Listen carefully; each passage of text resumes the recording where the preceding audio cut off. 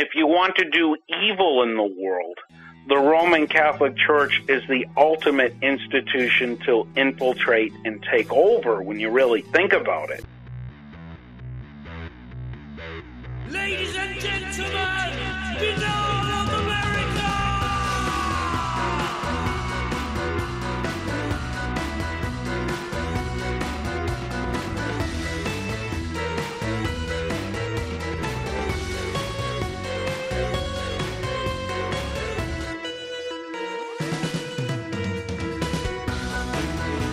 And now, ladies and gentlemen, Binnall of America Audio with your host, Tim Binnall.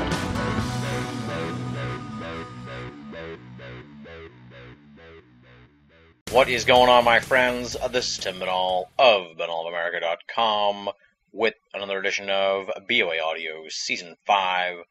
Only have one in-house note for you, and it is a fun one and a big one for those folks who enjoyed the Lost Cast, and that is that the spin-off program to the Lost Cast that we teased at the end of our series finale, this one simply titled The Popcast Initiative, a 13-episode run of popular culture discussion, myself and Jeremy Vaney, as well as special guests along the way here throughout the rest of the summer going into the fall. So for folks who enjoy BOA Audio, want to hear a little more, want to hear a little lighthearted, sort of behind-the-scenes style of program, you definitely want to tune into the Popcast Initiative. Full details will be available at Binnall of America. Stay tuned. Now, let's get down to business here on this week's edition of the program. It is a wild one, folks. Our guest is longtime occult researcher William H. Kennedy, and he's joining us to discuss really an eclectic mix of esoteric topics. Definitely the dark underbelly of esoterica. Some creepy stuff in here, folks. This is really an interesting episode in a lot of ways. I'm sort of just billing it as William H. Kennedy's occult observations, because I really didn't go into it with one specific topic in mind. He is a masterful researcher who has just a monstrous amount of material at his website, williamhkennedy.com. I mean, this thing is a storehouse of esoteric and occult information, and he's collected this all. He's been researching the occult for decades, so he has come to some really interesting conclusions about what it all means, where it's all headed, and what the hell is really going on here in the world. Some of the topics we're going to be talking about, and these are really just tent poles, but we're going to be covering the satanic infiltration of the Catholic Church, William H. Kennedy's friendship with the late Father Malachi Martin, the impending emergence of a new world order. We're going to get some startling and troubling information about the human trafficking phenomenon. This is just terrifying stuff. And we'll get William H. Kennedy's thoughts on UFOs, secret societies, hidden occult messages in the mainstream, and tons more dark elements of esoterica. This one is a wildly entertaining edition of the program, my friends. I'm thinking that the BOA Audio listeners are going to really enjoy this conversation here with a lifelong researcher of the occult who is not afraid to examine the dark underbelly of esoterica, William H. Kennedy. Make sure you don't listen to this one in the dark, folks, because you are going to be tweaked out as the conversation goes along. For those of you who are unfamiliar with William H. Kennedy, allow me to provide you with a little background on him. William H. Kennedy is a writer and speaker on paranormal and religious topics. He's produced articles for academic journals such as Sophia, the Journal of Traditional Studies, and popular magazines like New Dawn. He authored Lucifer's Lodge, Satanic Ritual Abuse in the Catholic Church, Satanic Crime, A Threat in the New Millennium, and Occult History, Collected Writings, 1994 to 2008. He is a popular guest on television and radio programs in the United States, Canada, and Europe, and he's appeared on the Learning Channel, Meridian News in the UK, Kerrang Radio in the UK, A Closer Look, Radio Liberty, The Alex Jones Show, The Jeff Rentz Program, Deadline Live, as well as the X Zone in Canada, among others. His website is www.williamhkennedy.com. I can't put over this website enough. It is jam-packed with stuff. You could go and visit this website and you'll be there for hours to days to weeks and possibly months just digging through all the material that William H. Kennedy has collected at his website. Pretty simple, all one word, easy to find, WilliamHKennedy.com. Check it out. And now, without any further ado, let's get down to business and rock and roll. This interview was recorded on June 30th, 2010. William H. Kennedy and his occult observations on BOA Audio, Season 5. Ladies and gentlemen, welcome to another edition of Binnall of America Audio. We have a very cool guest on the line for you here this week. He is William H. Kennedy, a longtime researcher of the occult, and has just a magnificent website that is just so rich with information that you could probably spend a week to a month on there and not even be done looking at all the stuff that he has on his website, WilliamHKennedy.com. And he's also got, I believe it's a podcast now, SphinxRadio.com as well. And we're going to be talking about his research into the occult, some current event stuff, the whole satanic element to the Catholic Church, and just a whole bunch of crazy stuff. So I'm looking forward to it. William H. Kennedy, a Massachusetts guy like me. He's from Everett, so I'm very excited. Right a stone throw from BOA HQ. Always good to have someone local on the program. Welcome to the show, William H. Kennedy. Very nice to be here, Tim. I really like BOA or BOA, as we call it, like a boa constrictor, as we call it in the paranormal field. That's BOA for you. We're constricting our way around the paranormal field, that's for sure. We'll talk a little bit about your background. I was surprised as I looked more into your stuff that you've been in this for quite a while, and that's exciting in and of itself. But talk a little bit about, who is William H. Kennedy? How did you get interested in the paranormal, and what areas of the paranormal, occult, esoteric are particularly of interest to you? Well, very good. I'm 45 years old. I'm the youngest of 8 children from a suburb of Boston you mentioned called Everett. And I've been interested in the occult and the paranormal since I was my earliest memories are of watching a program called Dark Shadows, which was a soap opera that was on in the afternoons about a vampire. Johnny Depp, the actor, is actually making a revival of it. He's making some sort of film, I'm told. But my earliest memories were of watching this show about a vampire named Barnabas Collins. And this was when I was 2, 3, 4, 5. And so by the time I started school, when I was 6 or 7, I knew what a werewolf was and a vampire was, and I knew what a witch was, and I knew what a tarot card reader was. So it goes way, way back with me. And then in 1972, there was another television show that came on starring Gary Collins called The Sixth Sense. Now, that's not a movie that is out. There's another movie with Bruce Willis. Yeah. This was a series called The Sixth Sense with a whole ensemble cast, and it was about a paranormal researcher. It was roughly based on Hans Holzer, who was a ghost hunter.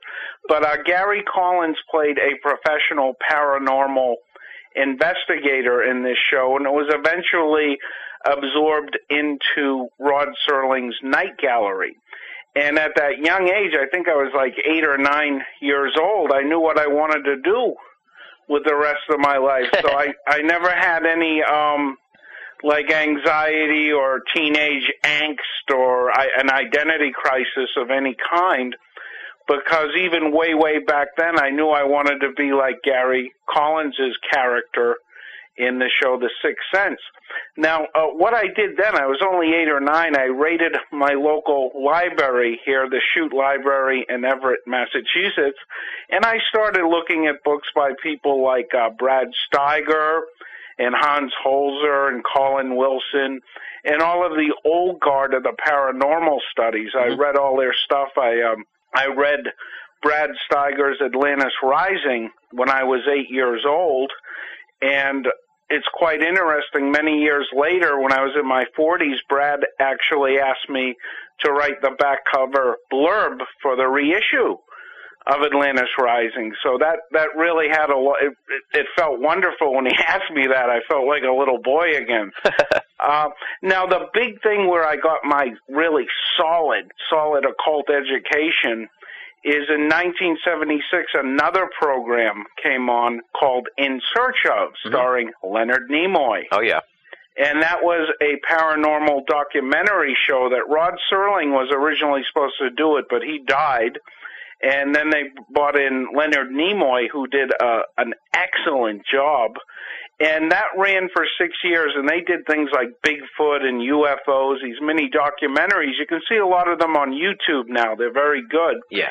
And what I did, that was on for 6 years from 76 to 82 when an episode came on, like say it was on alien abductions. I'd watch the show, then I'd go to eventually the Boston Public Library and I'd look up a book on alien abductions or Bigfoot or witchcraft, whatever they had. And I went to Newman Prep, which is in the Back Bay in Boston. So their library is a Boston Public Library. So I had a lot of access there. By the time I graduated high school at 17, I had a really strong knowledge of occult history.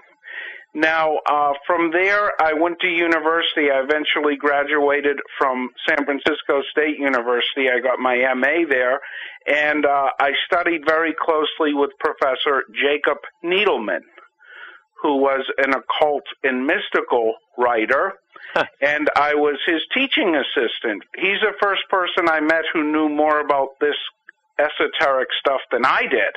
Yeah. And it was quite amazing. I was impressed with him. That was about 20 years ago I studied with him, and as I say, I was his teaching assistant, and he chaired my master's thesis committee, and we worked very closely. And I still keep in touch with him. He's been on my radio show, Sphinx Radio, a couple times. So when I was out in California, I was out there for 2.5 years, 89 to about the end of 92, beginning of 93. But what I did while I was there, Needleman knew all of the major players in, I don't know what to call it, the New Age movement or the human potential movement, or there's not one name that really knocks that down. But I met I worked with Arthur M. Young, who was an occult and esoteric writer. I met all the people at the Esalen Institute. I met Timothy Leary. Oh, wow. A very interesting, another guy from Massachusetts, very interesting fellow. But I met all of the major players who were still around from the 60s and 70s, from the roughly the New Age movement, for lack of a better term.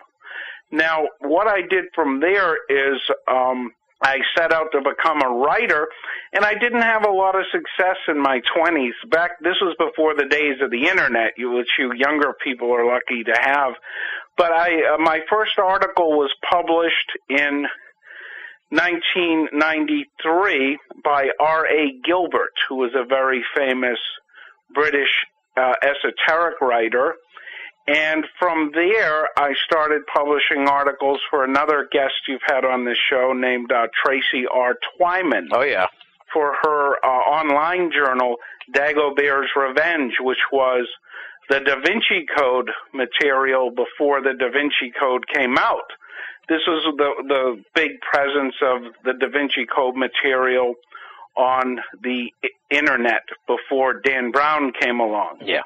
And I wrote for that for a few years, and then a fellow who I met in California under Needleman named Houston Smith, who was at one time the head of MIT's philosophy department, he asked me to write an article for an esoteric journal called Sophia, the Journal of Traditional Studies. I wrote it on occult history and a French philosopher named René Guénon, who was very active in the French occult revival roughly around 1900.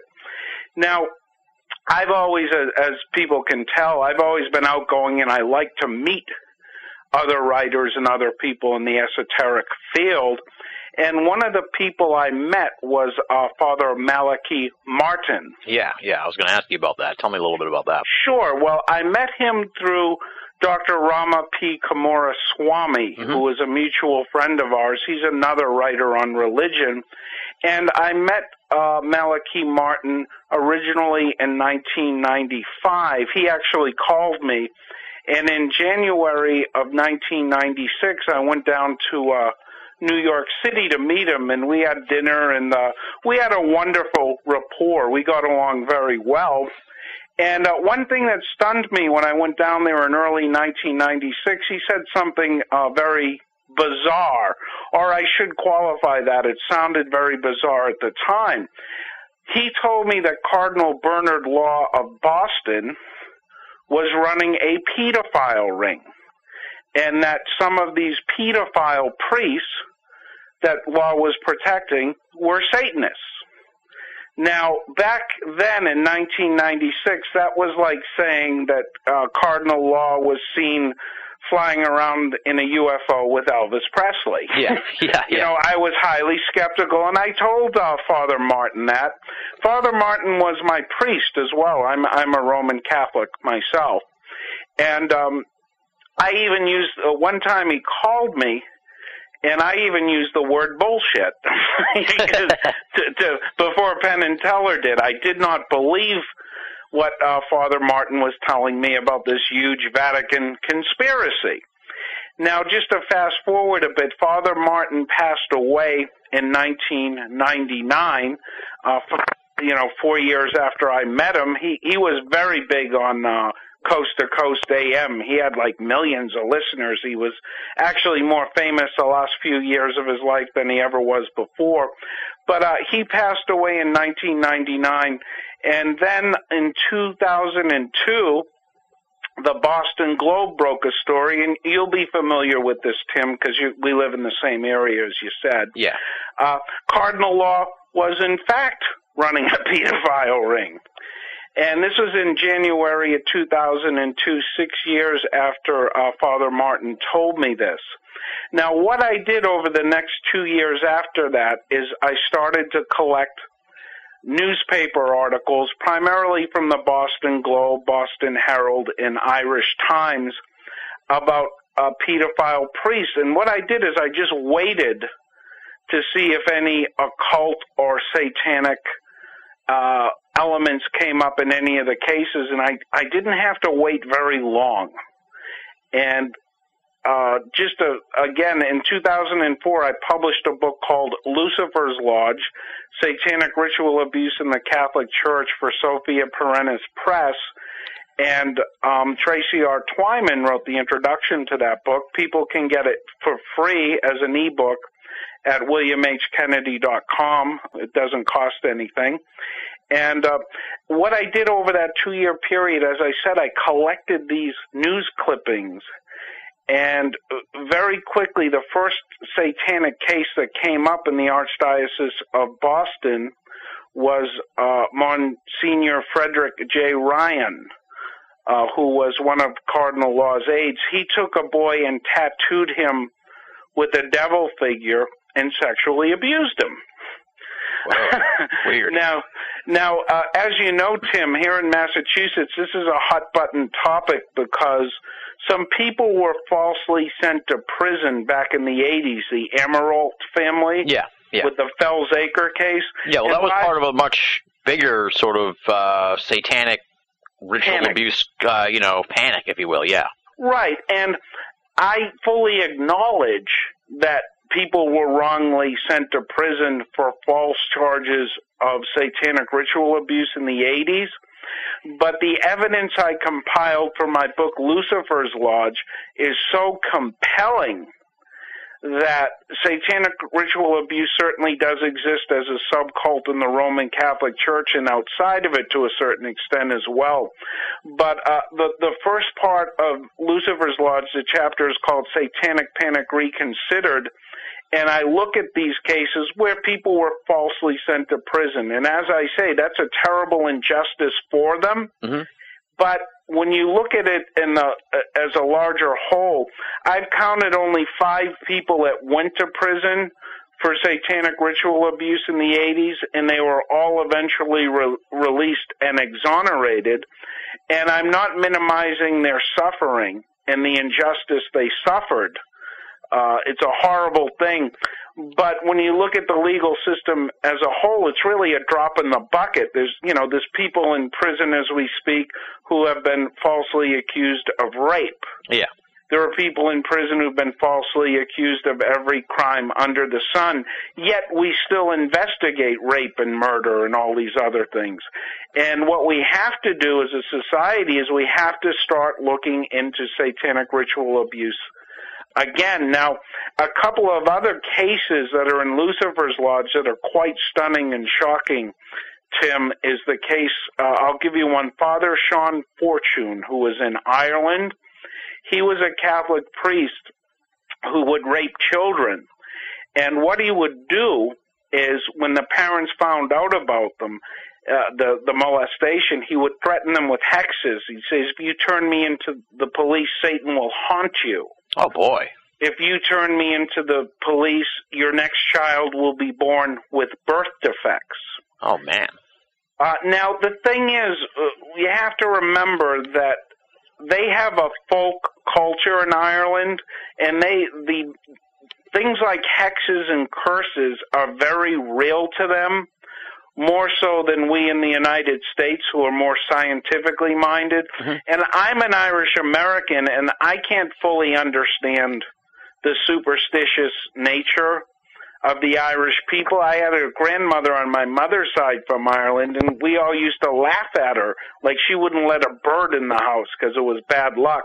If there was thunder outside, she would throw holy water all over the house, which would probably do more to attract lightning and thunder. Throwing water around. But the point is, as far as those villagers were concerned, and this is the important part we got to remember, Father Fortune had the power to curse and hex them. Now, it gets even more bizarre, the case of Father Fortune. He took children to a Catholic retreat called Loftus Hall in Ireland.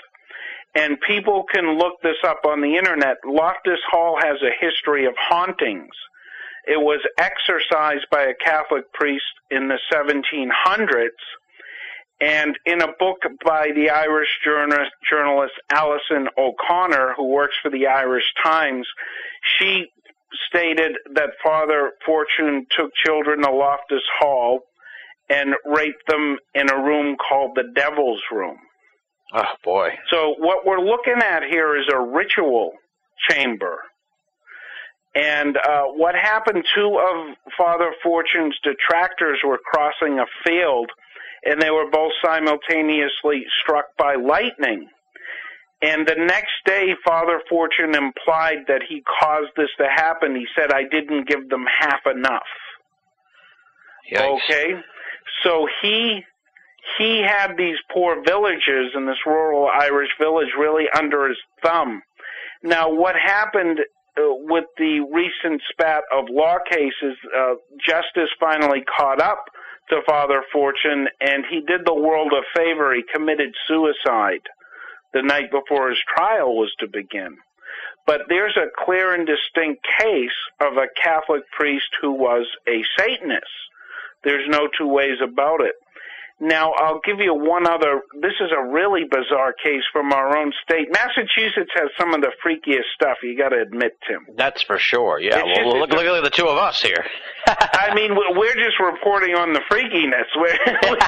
We're tame compared to these people. But now, I should just quickly say, people can check the facts on this at WilliamHKennedy.com. I have a ritual abuse multimedia page that has links to all of the articles to mainstream media channels that cover these cases. And it gets more and more bizarre as you look at them. Now, there is a case, everyone knows this name, Father Paul Shanley. Mm-hmm.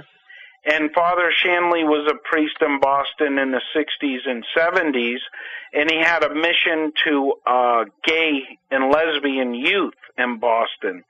And what he would do is he would sexually abuse children. Now, Shanley was also a founding member of the North American Man-Boy Love Association, NAMBLA, which had their first, he was a keynote speaker at their first meeting in Boston in 1977. Wow, I can't believe someone could do something, could get mixed up with that kind of stuff and still be allowed to be a priest. Stunning. Unbelievable, and the Archdiocese knew all about this. It's very bizarre. Yeah. Now, where it even gets more bizarre is that Father Shanley took children to the Alpha Omega House, which was in Littleton, Massachusetts, and he sexually abused them in a ritual chamber called the Black Room. And when I went to the protests in front of the cathedral here in Boston, I talked to a lot of survivors of these perverts. And I posed the question to one fellow about this Alpha Omega House, and the way I posed the question is I said, was there anything diabolical or evil in the house besides the molestation? Yeah. Was there anything sinister? And one fellow said, you must mean the Black Room. Oh, wow. And I said, what is the Black Room? Well, he explained to me that the fellow that ran this place, his name was Father Bernard J. Lane. He had a room that was painted black from top to bottom in this wayward boys' home, and he and the staff psychiatrist and Paul Shanley would take children there and rape them. Now, I talked to 3 people who were there, and they tell me that at different times there was a crucifix that was face down on the floor during the molestation, and another time there was one upside down with the figure of Christ facing the wall. Weird. During a sexual abuse. And I say, I know this sounds far out, so I definitely want people to check this, WilliamHKennedy.com, the Ritual Abuse Multimedia page, and it will link you right to the Boston Globe article on this. So there's folks, check it out. Yeah. I guess the question, the obvious question here then is that you think this goes beyond just some twisted sexual predilection to some kind of ritual, if you will. Oh, yeah, and I just want to make it clear, Tim, I'm not saying that every priest who's been accused in this whole sexual molestation scandal that is haunting Benedict XVI as we speak, I'm not saying they were all involved in forms of ritual abuse, and it really depends on how you define ritual abuse. Like a lot of these priests molested kids in confessionals. Oh, God. And that's kind of a borderline ritual abuse. But, of course, the sexual contact is the most evil part of this, whether there are rituals and satanic rites or not. Both are, pretty bad things to do. Yeah. But the ritual element is just it just adds a deeper level of the bizarre. Yeah. To the situation. Yeah. Now, and the big thing is, this is also all over the United States and the world. You have these ritual abuse elements. And another case I can give you is that of 2 priests in Toledo, Ohio, Father Gerald Robinson and Father Chet Warren. Now, what they did in Toledo is they had a satanic secret society called the Sisters of the Assumed Mary, or SAM, and they would dress up like nuns and sexually abuse little girls in a coffin. Oh, Jesus.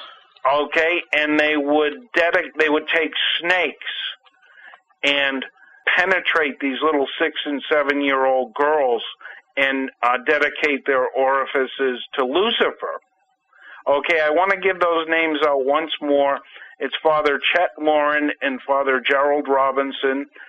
You can get the articles which appear in the Toledo Blade at WilliamHKennedy.com, the multimedia page.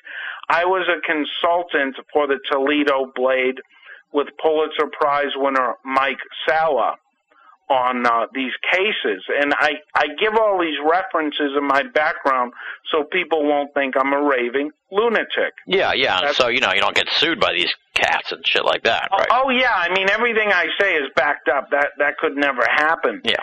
Now, what happened to Father Gerald Robinson, if that's not weird and strange and macabre enough, Father Gerald Robinson, back in the 80s, he was a chaplain at an airport chapel, and he had a nun who was an assistant who he didn't get along with.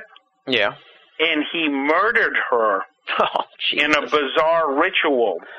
They found her body on Easter Sunday, and there were candles laid around her head, and there was an inverted crucifix carved into her chest. That's how she was killed. Now, what happened, at the time they didn't have enough evidence against Gerald Robinson to convict him, so he went free for many years. But when the Archdiocese of Toledo called for any victims of sexual abuse to come out in 2004, some survivors of Father Chet Warren came out, and they mentioned that Father Gerald Robinson was in this Sam satanic cult. And what happened, the Toledo police reopened the case. There's no statute of limitation for murder, and they eventually sent Father Gerald Robinson to prison. He's in prison as we speak for murdering this nun in a bizarre satanic ritual. Now, when they had initially searched Gerald Robinson's home, they found all kinds of books on Satanism and the occult and human sacrifice. So what do you think's going on here with all these Satanists and I mean, let's leave aside the perverts who are molesting kids. Let's leave apart those. We're talking about now the Satanists who are, invoking this molestation as part of their whole scene. What the hell's going on here with all these Satanists in the Catholic Church? How did this all come about? Okay, well, the oldest symbol of a fish, of the church, is a fish. Mm-hmm. And a fish rots from the head down, okay? Yeah. And what happened sometime after World War II, now these perverts have always been around, There's a billion Roman Catholics in the world, and I'm not vouching for all of them. You're going to get some sickos just out of the sheer 1 billion. It's the largest organization on earth. Right. Now, after World War II, the sick perverts took over the church. Okay, they became the bishops and the cardinals and the popes and things like that. How exactly they did it, is anyone's guess. But what you have to remember is all these perverts I've mentioned were protected from the top down. Yeah. Now, the other day, the police in Belgium raided a bunch of Catholic archbishops and bishops' houses and rectories looking for any evidence they could get. They even drilled a hole into the tombs of several dead archbishops to see if there were any documents hidden in there. Yeah. So even law enforcement now fully acknowledges that this international cabal of Satanists posing as Catholic priests and bishops and cardinals is a real thing. So the Catholic Church has essentially been usurped and taken over by Satanists. And I want to say again, I am still a practicing Roman Catholic. I'm what's called a traditional Roman Catholic. I prefer the old Latin Mass and Latin rites. So I don't want anyone to say, Tim, that you're anti-Catholic or that your program is anti-Catholic. I'm saying this as a lifelong practicing Roman Catholic who is making observations about his own church that are appearing in newspapers. Mm-hmm. So I don't want any Catholic smears against you or me or anyone. That's fine. That's fine. I'm Roman Catholic too, so we're all good. Okay, that's an important thing to say because you can certainly you can criticize your own church more than other people's. which is a very true thing. So that's really the problem. Now, one thing Malachi Martin told me, I asked him, well, why would these sickos bother with the church? And when you look at the Roman Catholic Church, as I said earlier, it's the largest organization in the world. It has 1 billion members. 1 in 6 people on this planet are at least nominally Roman Catholic. They're affiliated. And number 2, it's the most globally expansive organization on earth. It goes to more countries than the United Nations or the World Health Organization. In fact, when the World Health Organization wants to go to rural parts of Africa or South America, they usually consult with the Roman Catholic Church because they have contacts with tribal cultures from their missionaries. Yeah. That's true to this day. So you have the largest organization, you have the most globally expansive organization, and if you want to do evil in the world, the Roman Catholic Church is the ultimate institution to infiltrate and take over when you really think about it. I mean, the UN is dependent upon donations from member states, and, you know, they really can't get their act together. They can't even quell little squabbles in third world countries. They mess it all up, like Rwanda. You know, I'm not too afraid of a UN conspiracy because they never really got their act together, though they might like to. Yeah. But they can't they can't pull it all together. But the Roman Catholic Church now is a much more viable organization to cause evil in the world. So evil people, or the devil, or intelligent evil, whatever you want to call it, has taken over the Roman Catholic Church, and the people involved in it are diabolical. Now, another thing you have to understand about the Roman Catholic Church, at this juncture in history, it has the strongest bank in the world. The Vatican Bank is number 1 now with all this economic crisis. Yeah. Primarily because it controls 1/4 of the world's gold supply. Oh, wow. Okay, and that is in both gold bullion, you know, gold bars, and in ornamental gold. Like they got all kinds of stuff, chalices, candlesticks. And historically speaking, monarchs have melted things like candlesticks and chalices down when they needed money. So that's nothing new. But when you consider that the euro is based on gold, and all the other currencies are pretty much worthless compared to it. Let me put it this way.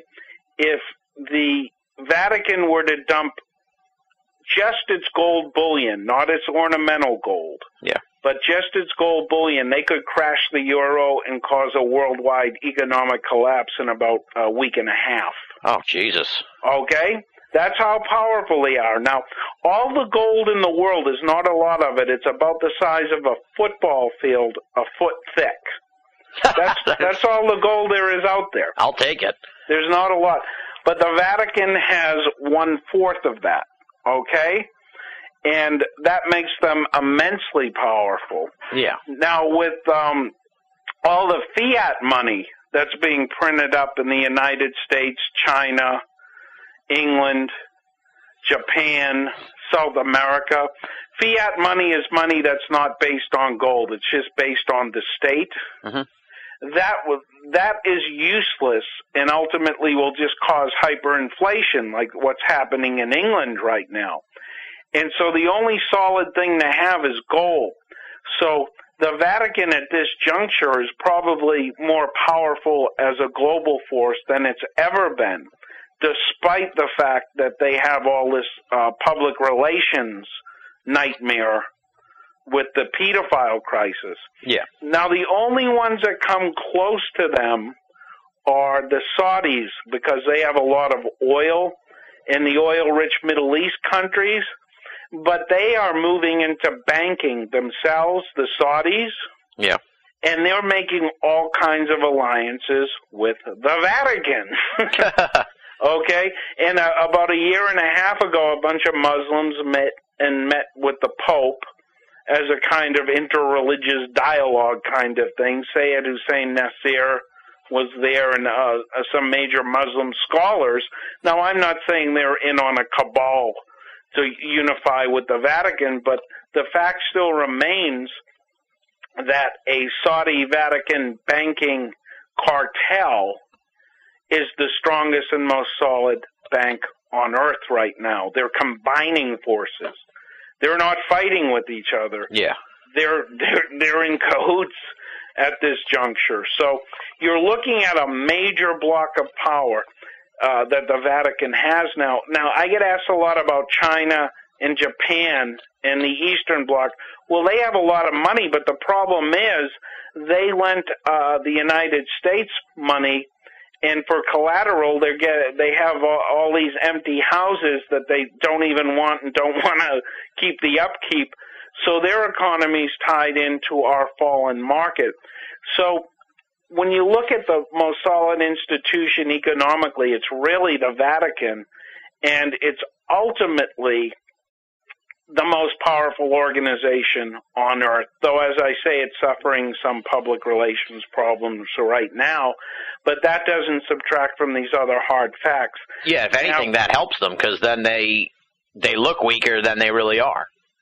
They look weaker than they really are, but that's a really big bluff. That's what I mean. Yeah, it's an incredibly big bluff. You know, it's kind of ridiculous. And Benedict XVI, he's kind of old anyway, so he'll just take the heat until he dies. You know, he's in his 80s. He won't be around long. Now, with the risk of getting into, predictions and prophecy and that kind of stuff, not only what do you see on the horizon for the Vatican, but what kind of information did Father Malachi Martin say to you, that we can expect here? Because it seems like we're living in some pretty hairy times as it is, and I'm sure given the power that you're saying the Vatican has, they're going to be, in the mix on whatever the hell is coming down the pike. Sure. What Father Malachi, he pronounced his name Malachi, though he didn't mind if people pronounced it Malachi. Okay, I always thought it was Malachi. All right, go ahead. All right. Right, that's a big confusion, but I'll just say Father Martin to avoid email. What Father Martin told me was that when the Antichrist does arise, he will use the Vatican as a very big springboard for his global empire. Now, what you have to remember, Tim, is that we're in a one-world economy now. If I were to defect to communist Russia or to communist China, my credit card bill would eventually catch up with me. Yeah. And I'd have bill collectors calling me in Moscow or Beijing or wherever looking for their payment. So we're in a one-world economy. With mass communications, we're in a one-world techno-culture. Now, human beings, by nature, will always seek out an alpha male, a one leader. This goes back to our time as hunter-gatherers who make all the decisions. Okay? Yeah. And this one alpha male that is coming on the horizon, what he'll do is he'll come off as saying, like, well, I'm going to solve the world hunger problem. I'm going to solve the resource and energy problems. He's going to come as an angel of light. But what he will eventually do is decimate huge portions of the world's population, billions of people. And when you even consider that this comes from tribal cultures, this alpha male scenario, the chief or the shaman. You even hear like Hillary Clinton using the language of tribal culture, like it takes a village. Yeah. And so you got that analogy right in your face right there. Now, this global tyrant, and if for any atheists or non-religious people out there, it doesn't matter if you think this alpha male is the Antichrist or not. You can call him the Antichrist or you can call him Donald Duck. He's gonna be the same thing. And it's moving towards that. Now, the thing is, this alpha male will be a global tyrant who will consolidate all of the world's power and resources and eventually kill off billions of people before he's done or stopped or overthrown or whatever. Yeah. And when you look at it, it's very bizarre because the Roman Catholic Church will probably be his pivot for getting, as I said earlier, the World Health Organization goes to the church where it needs to get into rural areas. This global tyrant will use the Catholic Church as kind of his international infrastructure. And things like the UN, they'd be part of it, but they'd probably be secondary. Yeah. Now, at the risk of getting you into even more predictiveness, we had a guest on a few weeks ago who had her idea of who the Antichrist is. I won't tell you who it is because I don't want to ruin the surprise. Maybe you'll say the same person. So I'm wondering who you might have. Do you have anyone in mind, or is it someone we don't even know yet, or you don't want to venture a guess? Okay, Tony Blair's moving in that direction. Interesting. Okay. Okay, because Tony Blair just converted to the Roman Catholic Church. If you didn't know. No, I did not know that. Okay. Yes, his wife is Catholic, and he just became a Catholic. Now, is he the ultimate Antichrist? I really can't say. But what I will say is that this global one world, new world order, the economic and political structure is getting set in place. We're almost there now. Just the one world economy alone, you kind of got it at that point. Yeah. Now, from a biblical perspective, it states quite clearly in 1 John that there will actually be a series of antichrists. There will be more than one. More than one Antichrist is mentioned in the Bible. Okay. Which few people realize. It's a small quote. But this will build up until this final Antichrist figure comes into play. Oh, boy. Okay? So there'll be a lot of people doing their best to be an Antichrist type figure. Yeah. Okay? Like President Bush, he did his damnedest to be an Antichrist type figure. President Obama, with his, with this whole Gulf oil fiasco or whatever it is, I don't know if it's a plot or it's obviously being mismanaged, if nothing else.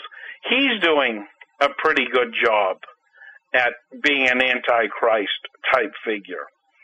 So you have all these leaders who are moving in that direction anyway to be this global despot Antichrist. And what they're really doing ultimately is they're setting up the structure for this final figure. Now, can I give you a name and a date that this figure will ultimately emerge?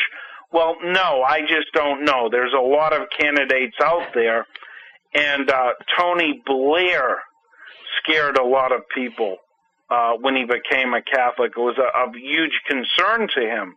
Now, if you remember back in the 80s, Bill Clinton received Catholic Holy Communion when he was in Africa. And Father Martin called me up semi-hysterical when that happened because Clinton has strong ties to occult groups. He was in the Masons DeMolay group as a kid. So there's a big connection with Clinton and the occult. His wife, our current Secretary of State, actually had Gene Houston in the White House, and they were doing like silver mind control type things, talking to dead people. Oh, geez, weird. Okay, you didn't hear much about that. And as I say, it's 1 John chapter 2, verse 19 says, I'll just read it quickly, "Little children, it is the last time, and as ye have heard that Antichrist shall come, even now there are many Antichrists, whereby we know that it is the last time." That's 1 John 2:19. So for the religiously minded out there, this series of Antichrists till we have the final big one is to be expected. A lot of people thought Hitler was the Antichrist. A lot of people thought Stalin was the Antichrist. I wonder about Hillary Clinton, who I mentioned earlier sometime.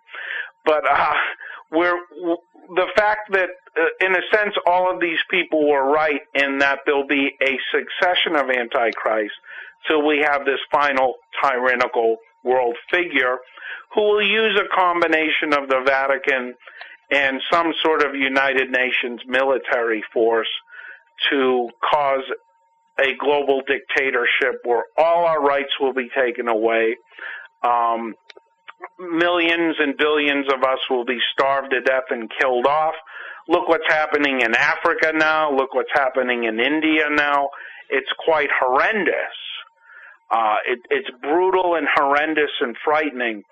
So we are moving towards this final figure. Now, the cases I have in Lucifer's Lodge are just showing how the Vatican is slowly infiltrating the Satanist priests into the Catholic Church, who will ultimately serve this global tyrant or Antichrist, however you want to call it. Okay. So that's really the big part of what Lucifer's Lodge is. Now, in my next book I wrote, called Satanic Crime, A Threat in the New Millennium, which Brad Steiger was kind enough to write the back cover blurb for, which I'm very proud of. What I did in that book is I looked at the contemporary Satanism movement with all the major figures. That's the first chapter. I looked at Aleister Crowley, whose name wasn't pronounced Crowley, by the way. Okay. and the pronunciations are always tough. And I looked at like Anton LaVey, and I looked at all the major figures in the contemporary Satanism movement. That's my first chapter.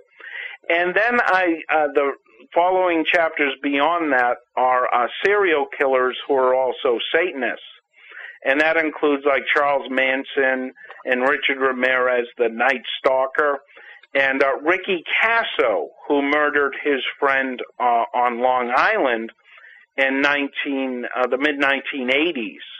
And he stabbed his friend to death, Ricky Casso, and as he stabbed him, he said, "Say you love Satan." That was a famous catchphrase. Oh, jeez. Now, because of that book I wrote, Satanic Crime, a filmmaker in Quebec named Christian Page hired me to be in a documentary that we filmed last summer. It's coming out this fall 2010. And one of the episodes he did, the series is called When Children Kill. Yeah. And I'm in the Ricky Casso episode, and the plan for that is it will be on Court TV Canada in the early fall. Then it will be down here, True TV, in the United States sometime in the late fall towards Christmas. So you can see my handsome mug on True TV this coming fall 2010, unless, I don't know, something goes wrong, the world ends, or I don't like to predict too far ahead. There you go. But that book, in the final chapter of Satanic Crime, my book, I talk about elite secret societies like the Bilderberg Group, the Skull and Bones Society, the Bohemian Grove, and I point out there that many of our world leaders are involved in occult and esoteric organizations. Yeah.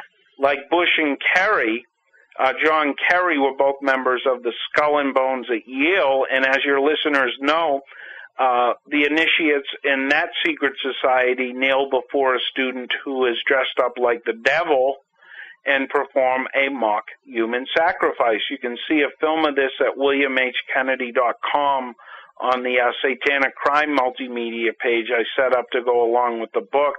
And there I got all documentaries and films of, the Bohemian Grove and the Skull and Bones and the Bilderberg Group.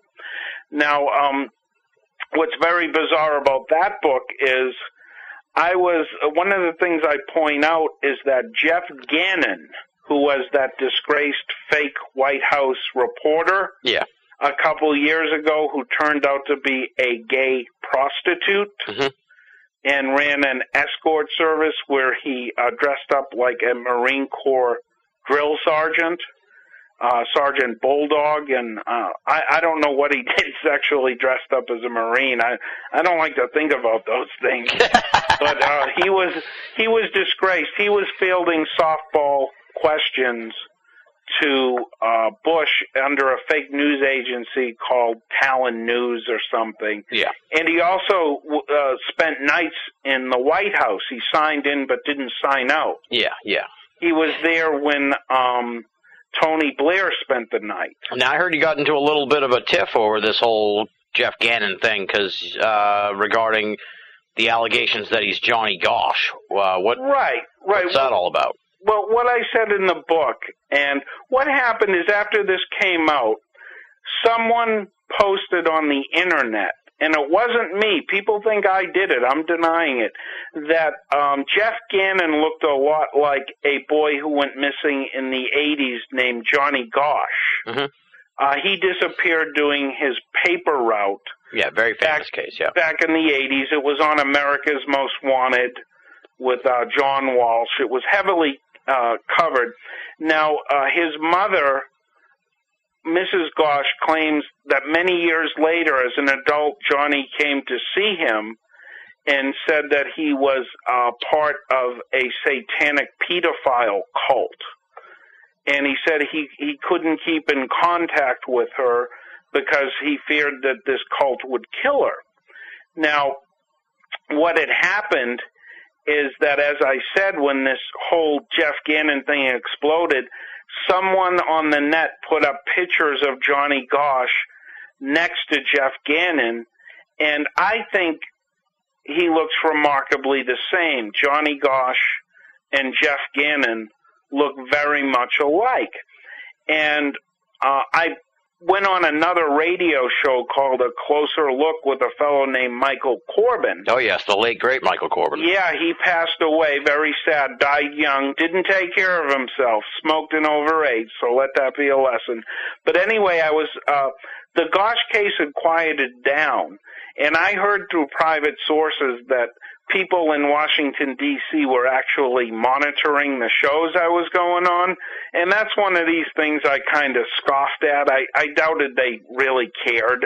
Yeah. What I said down, they got 300 million people to worry about. What do they care about me yeah. on an internet radio show?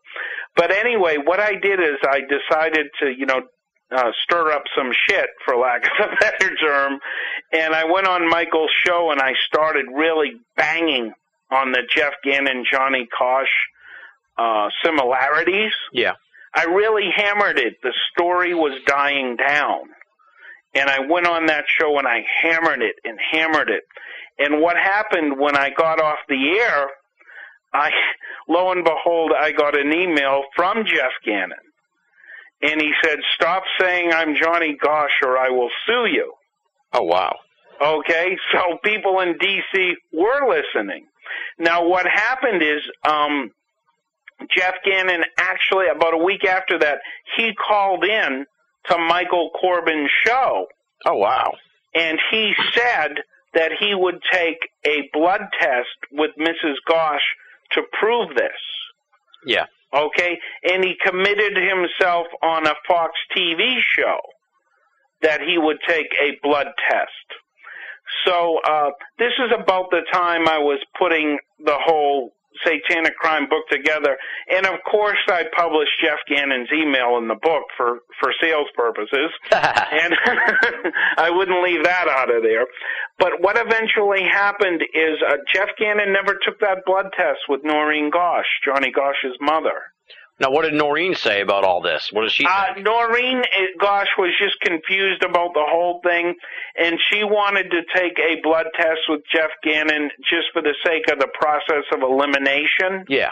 That's no big deal, taking a little blood. They could even take a saliva swab, I'm told, and figure out if this was Noreen Gosh's son. So it's not like he has to, have a kidney removed. Just rub a Q-tip in his mouth. He never did that. Okay, he never took that test. He never took a DNA test with Noreen Gosh. And, I'm fully open to the possibility that I'm wrong, and that Jeff Gannon is not Johnny Gosch. Yeah. Okay, I'm fully open to that.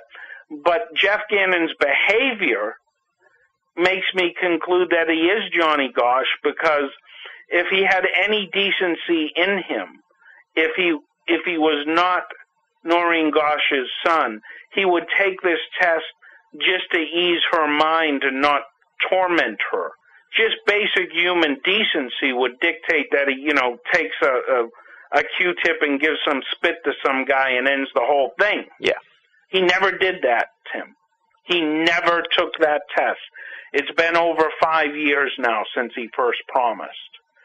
And that's an extremely cruel thing to do to Noreen Gosch. Whether he is or is not Johnny Gosch, Jeff Gannon is one cruel bastard either way for not doing this.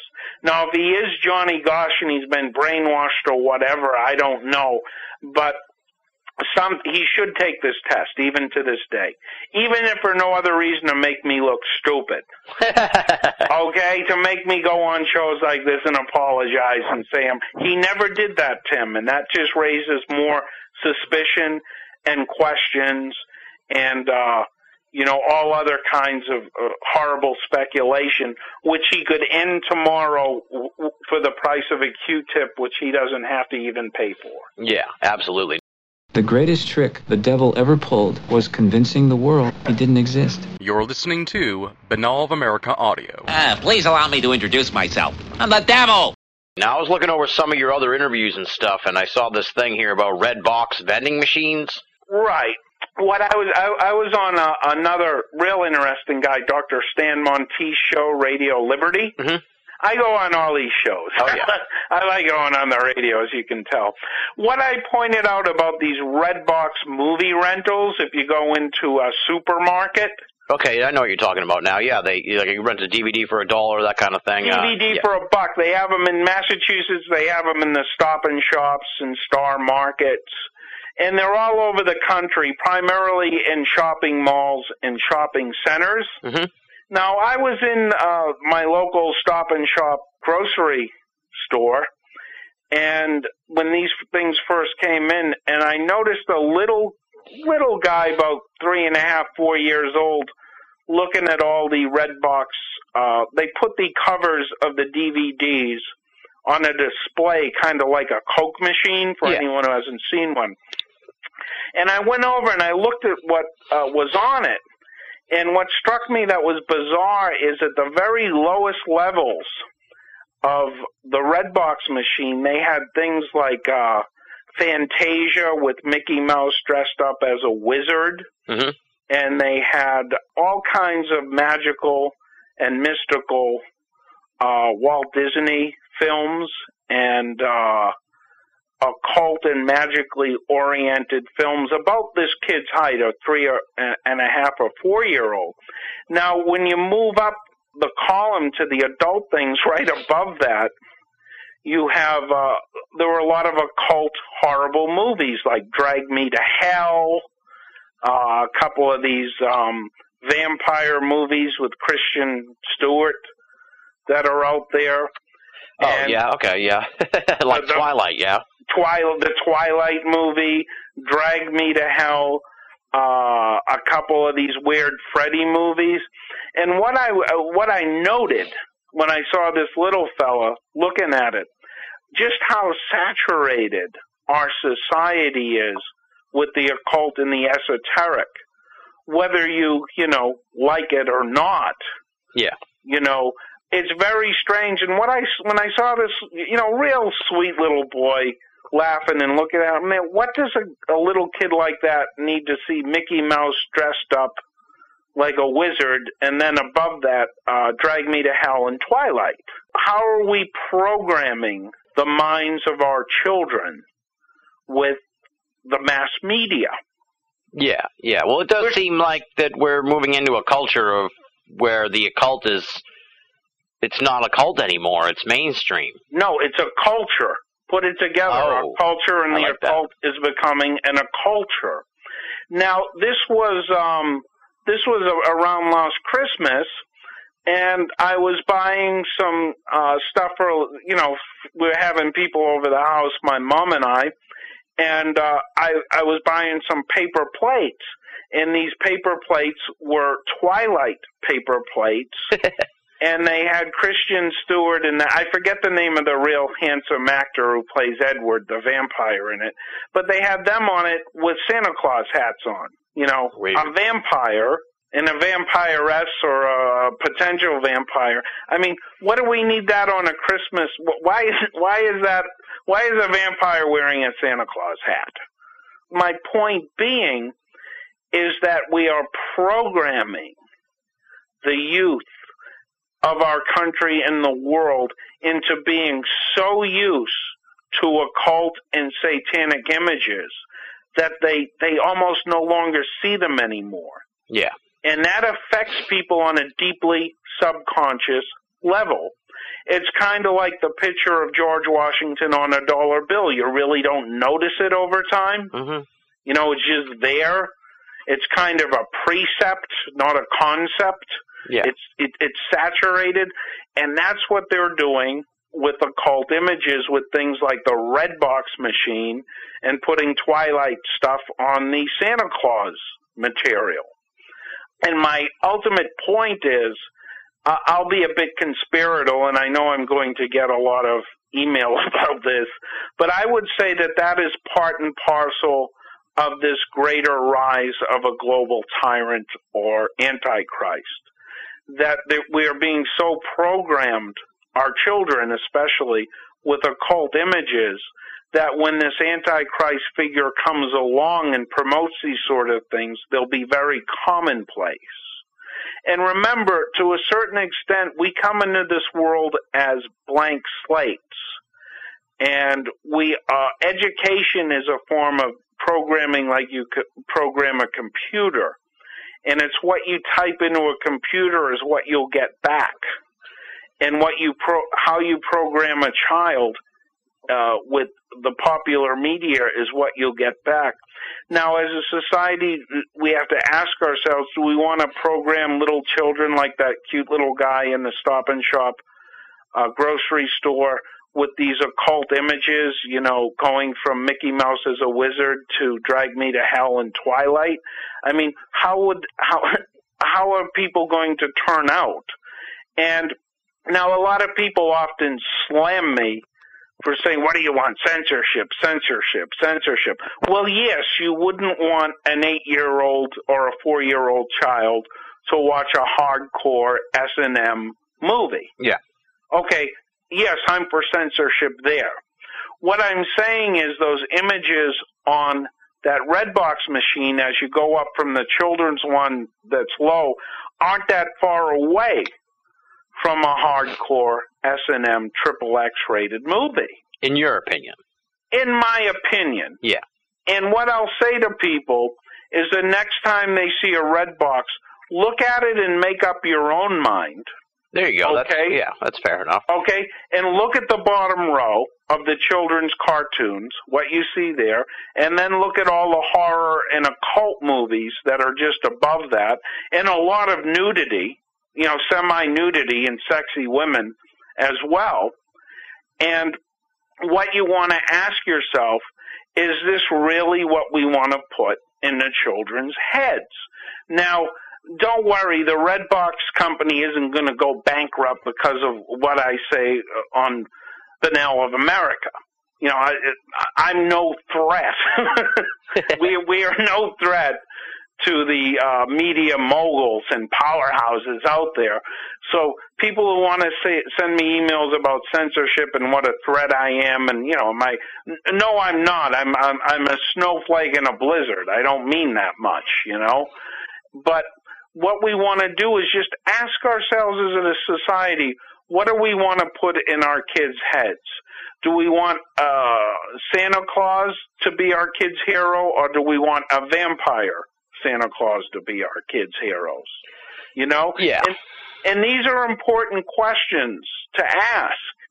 And that's all I am doing, is trying to get people to observe these occult and esoteric images that we're bombarded with. No one denies that we're bombarded with. It's pretty hard to deny it. And just ask ourselves, is this how we want to educate our children? That's a great question too. We'll sort of float that out there to people. Now, obviously, you have been looking at the whole world of the esoteric for, like you said, the last 20 years at least. You've been writing about it and everything. Now, I haven't heard you mention one of my favorite three-letter words, UFO. Where do you stand on the whole UFO phenomenon fitting into what you've laid out so far as your worldview? Very interesting question. And I have an audio book coming out that's dealing with UFOs, and the comedian, it's called The Occult World of Jackie Gleason, who was a comedian. Mm-hmm. And Jackie Gleason, few people know this, he was a huge UFO enthusiast. Oh, yeah. And very deep, he used to go on the Long John Nebel show, who was the precursor to shows like this. Yep, and he claimed he saw an alien body with alien bodies, Richard and Nixon. I get into all of that. Now, personally, I think the whole flying saucer phenomenon, as a Catholic, I think these are what I would call diabolical hallucinations. I'm going to give a Christian response, and I'll get a lot of flack email about this. But from what I've seen, these sound a lot like accounts from the Middle Ages of succubi and these strange sorts of spirits. Now, I suspect that, I believe in God and the devil and all that. And if anyone else there doesn't, just bear with me a minute. I won't convert you. But I think these are diabolical hallucinations which are used by the dark side to confuse and upset people. Now, my big reason for believing this is, number one, these so-called aliens, they don't do anything to benefit humanity. They don't give it. They're supposed to be these advanced technological creatures. Yeah. Well, they don't give us a cure for lung cancer, okay, which they should have. Number two, they don't overwhelm and take us over with their technology. Even Stephen J. Hawking, who's an atheist, said that we shouldn't tamper if we find life on other planets, because either we will conquer them or they will conquer us. He just said that quite recently. So we haven't been conquered. We haven't been helped or conquered by these alleged aliens. Yeah. Nor have we gotten anything in technology you can trace back to people. They haven't given us any technology or science to speak of, and they haven't conquered us. But what they do, when you look at these messages, they're usually very confusing, these so-called UFO contactees. I was good friends with Dr. John Mack, who was another guy from Massachusetts. Oh, yeah. Over here. He passed away tragically. But I discussed this whole alien phenomenon with him, and, we disagreed. He thought these people were being abducted by extraterrestrials. And I just think this is the man downstairs playing tricks on us. And there again, I think this will be part and parcel of this ultimate one world dictator. Now, it's very funny because flying saucer believers, for a lack of a better term, the ones who truly believe we're being visited by or tampered with by extraterrestrials one way or another, it's almost a religious belief for them. Yeah. It's in the realm of what the writer Eric Hoffer called a true believer. Mm-hmm. I mean, they're as fanatical as any Bible-thumping fundamentalist yeah. Christian. They really are. I mean, I've known a lot of them, and I'm friends with a lot of people in the UFO community. I even went up to New Hampshire and met Betty Hill once, who was one of the original UFO contactees in the early 60s, Benny and Barney Hill. Oh, yeah. In New Hampshire. And strangely enough, Betty Hill told me, this was back in the mid-90s, I think, that she felt a lot of people were exploiting the UFO alien phenomenon just for money. Well, that's a given. Yeah, that's what she told me, which was a very interesting thing, because that's what she had been accused of in the past, but just a funny aside. But no, on the whole, I would say the entire flying saucer, UFO, alien abduction thing is diabolical in nature, ultimately. People can disagree with me. Now, on that occult world of Jackie Gleason, that will be out in a couple weeks, as bonus features, I have all of the early broadcasts of Edward R. Murrow's famous 1949 radio documentary, The Case for Flying Saucers. Oh, wow, yeah. I have a commentary, and then I play that. I have the original Roswell report from 1947, which is the earliest national report on flying discs, they called them back then. I have a Kenneth Arnold interview. He's the person who used the term flying saucer, or said they look like saucers skipping on the water in his interview.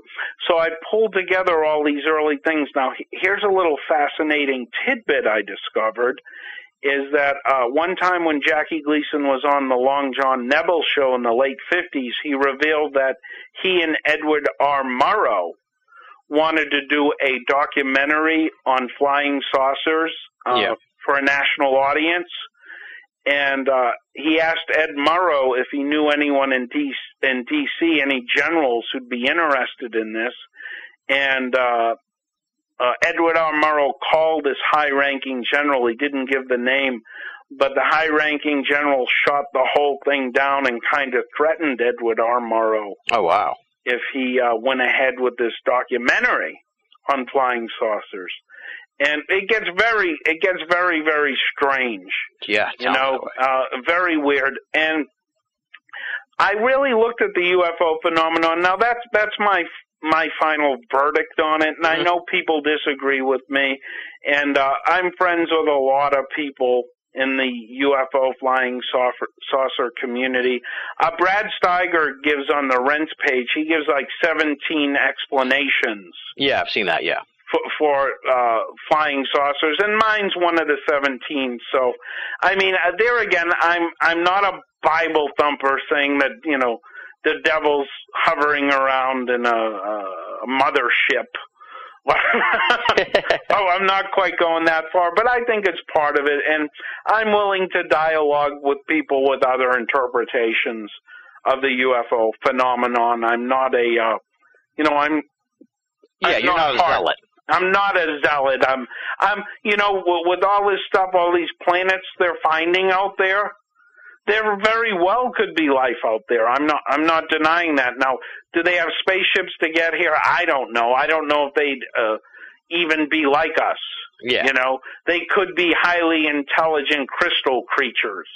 Exactly. That kind of covers your view of the UFO phenomenon, and I totally respect that, and we don't need to rehash it in a sense. You don't need to defend it to me. So, I mean, I have no problem with that. I just throw it out there. Yeah, absolutely. Yeah. Now, I know you did a lot of research also on human trafficking. So talk a little bit about that, because I've always found that really fascinating, and it's one of those things, kind of like this whole satanic underground, that I think a lot of Americans don't realize that human trafficking is so huge. I think they think that it's something that's like limited to third world nations or something, but this thing is really, you know, one of mankind's most sinister crimes that is so prevalent in the world today. Well, Tim, that brings us into another part of this whole Antichrist scenario thing I had. Mm-hmm. Now, I just want to point out that the FBI used to deny the existence of human trafficking, and that is human slavery. Yeah. They denied it in the same way that they denied that the Sicilian mafia existed for many years. So I don't put much stock in the FBI or security services myself. I think they're very bent and weird. Now, let me throw some hard statistics at you. Recently, there were some statistics coming out claiming that worldwide, 12 million people are in sexual bondage. And these are people who are basically children. There's an organization out there called Not for Sale, people can look this up on the internet and Google.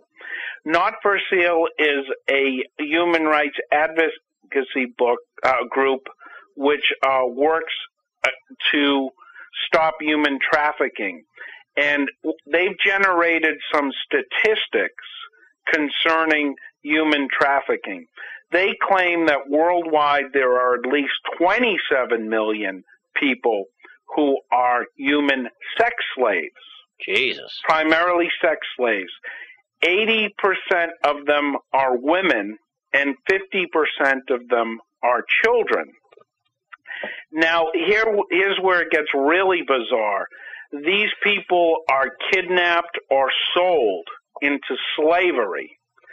And as I say, they're mostly little girls and young women. That comprises about 80% of them. They are forced to sexually service men and women too. And when they're not sexually servicing people, when it's quiet at the bordello or the massage parlor or the whorehouse, they're forced to do harsh physical labor like assembling cell phones. Oh, God. Again, this is from this group Not for Sale, which is what they're trying to do is set up an underground railroad to rescue these slaves. Yeah.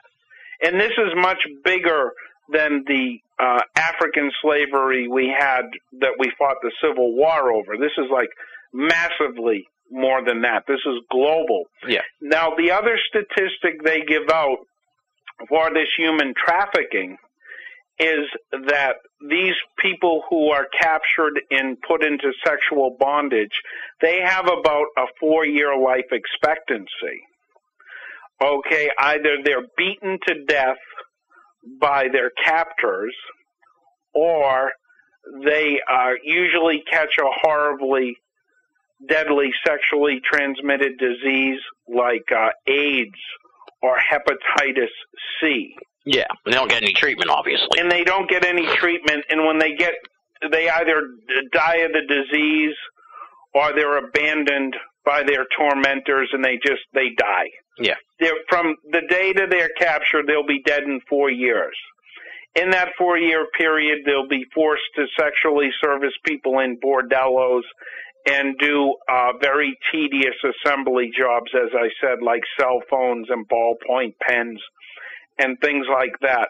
Now, here's another shocker that Not for Sale has stated, that if you live in the United States or Western Europe, you have, at one time in your life, held in your hand an object that was assembled by one of these sex slaves.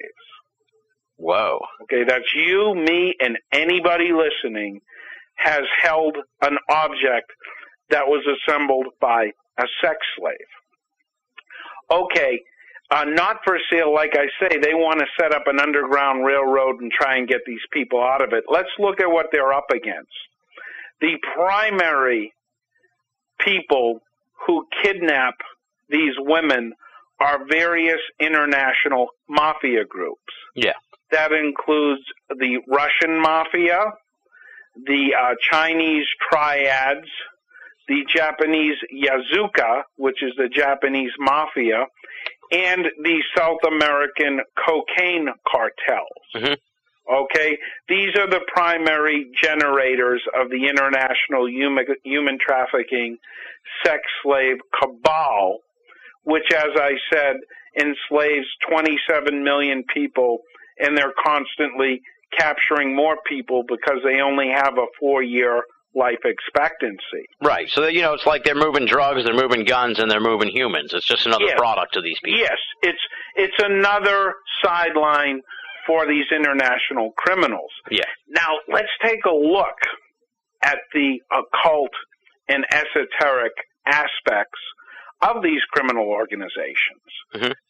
The Sicilian Mafia, which is all tied up in this, their initiation ceremony, they actually take the card of a saint and they prick their finger and put blood on the card of a Catholic saint, and they set it on fire in their hands. And, it doesn't burn them. They just toss it around till it burns away. Yeah. And they say, as this card burns, so shall I burn. So they are taking a blood occult ritual to the dark side, okay? And there's a lot of stuff on the internet people can look up about the Sicilian Mafia initiation ceremony and how it is an occult satanic ceremony. Let's look at the Japanese Yasuko. What they do is they cut their finger, another blood ritual, and put it in a glass of wine, sake, during their initiation ritual. Mm-hmm. And they drink the blood. They drink their own blood, and the other people in the organization drink from this at the initiation ceremony, and they vow to be loyal to the Yazuka for all eternity. So we're looking at beyond death. They're supposed to be loyal to this occult organization. Let's look at the Russian Mafia. Now, the Russian Mafia isn't known too well for occult ceremonies and rituals, but when you look at their tattoos, they are clearly and distinctly satanic. They have all kinds of satanic type inverted crosses, very bizarre stuff. So there's a satanic element there. Now, these South American drug cartels that you see who are doing all these murders on our border, there's more people killed last year on the U.S.-Mexican border than in all of the Middle East combined. Mm-hmm. Okay, and you don't hear about it, and Glenn Beck doesn't tell you about this. He's too busy harping on where Obama went on vacation. Yeah. But, when you look at them, for example, there's a book called The Killing Fields, A Harvest of Women. And this reporter from Texas started hearing about women going missing in Laredo, Texas, which is right over the border. And what she discovered when she went down there was young women have been kidnapped by these drug cartels and tortured, and they would burn satanic symbols into their dead bodies like triangles and pentagrams and very bizarre, strange stuff. Now, these are also the same people who are involved in human trafficking. But part of their initiation ceremony is to butcher rape a young girl and then butcher her and carve these satanic symbols into them. Now, there's a big cartel down there called La Familia, the family, mm-hmm. and they are also involved in trafficking children. And their leader, it's very bizarre. He has a New Age occult kind of religion. It's a cartel, La Familia, but it's also a cult. Yeah. Okay, it's very bizarre and hard to understand. But he doesn't let any of his members use drugs. They're only allowed to sell them. But they have this bizarre book of sayings that he wrote that are very occult in New Age. There again, they take an eternal vow. After death, they will serve this leader, the head of La Familia. You can look this up on Google yourself. Yeah. So my point being is you brought up the subject of human trafficking. Let's just do a quick breakdown of what I just said, a quick review. You have 27 million people. Some of them, they'll be treated more mercifully and murdered right away in a ritual. That's a very small number. The vast majority of the 27 million that are alive today will be dead in 4 years, and they'll be replaced by another 27 million. It's a constantly recycling thing. And all of these criminal organizations that run this are occult and satanic in nature. So what we're looking at here in this human trafficking, which again I'll say the FBI denied existed, is an international cabal of criminal Satanists. Now, it's very strange. If you go to my webpage, WilliamHKennedy.com, and go to the Cults multimedia page, mm-hmm. I have documentaries on these different mafia groups. And the Japanese government has cracked down on the Yazuka, to a great extent. So they've kind of moved their operations out of Japan, and they're now heavily trafficking mostly Chinese children that they buy or kidnap. And a bunch of Chinese children turned up in Italy when they broke up a pedophile ring there. And they were sold to them by the Yakuza. So you have these criminal organizations buying and selling children on an international level, and these mafia groups are all satanic in orientation. So for people who say there's no international satanic cult, just that alone, just look at those grim statistics, 27 million people. It's unbelievable that there's satanic ritual abuse. It's unbelievable that there is a satanic cabal of criminal gangs out there. Yeah. It's unbelievable, as I said earlier, that this has even infiltrated the Roman Catholic Church. And every show I go on, Tim, it's inevitable. And I broke records on a few other shows. I will get emails saying that you're trying to just revive the satanic panic of the 1980s to make money or whatever. Well, look at the hard facts. Forget about me, okay, and forget about Tim, and forget about all the radio people. I want everyone out there to check these facts for themselves. You can get a lot of information, as I said, on my page, WilliamHKennedy.com, and the free multimedia pages. If they don't want to do that, just Google it, okay? Look at the Not For Sale page. Look at what some of the initiation ceremonies of these criminal gangs are, and make up your own mind, ultimately. The facts are there. Now, as you know, Tim, the mainstream media are basically run by corporations who just want to sell us things we don't really want or need. Yeah.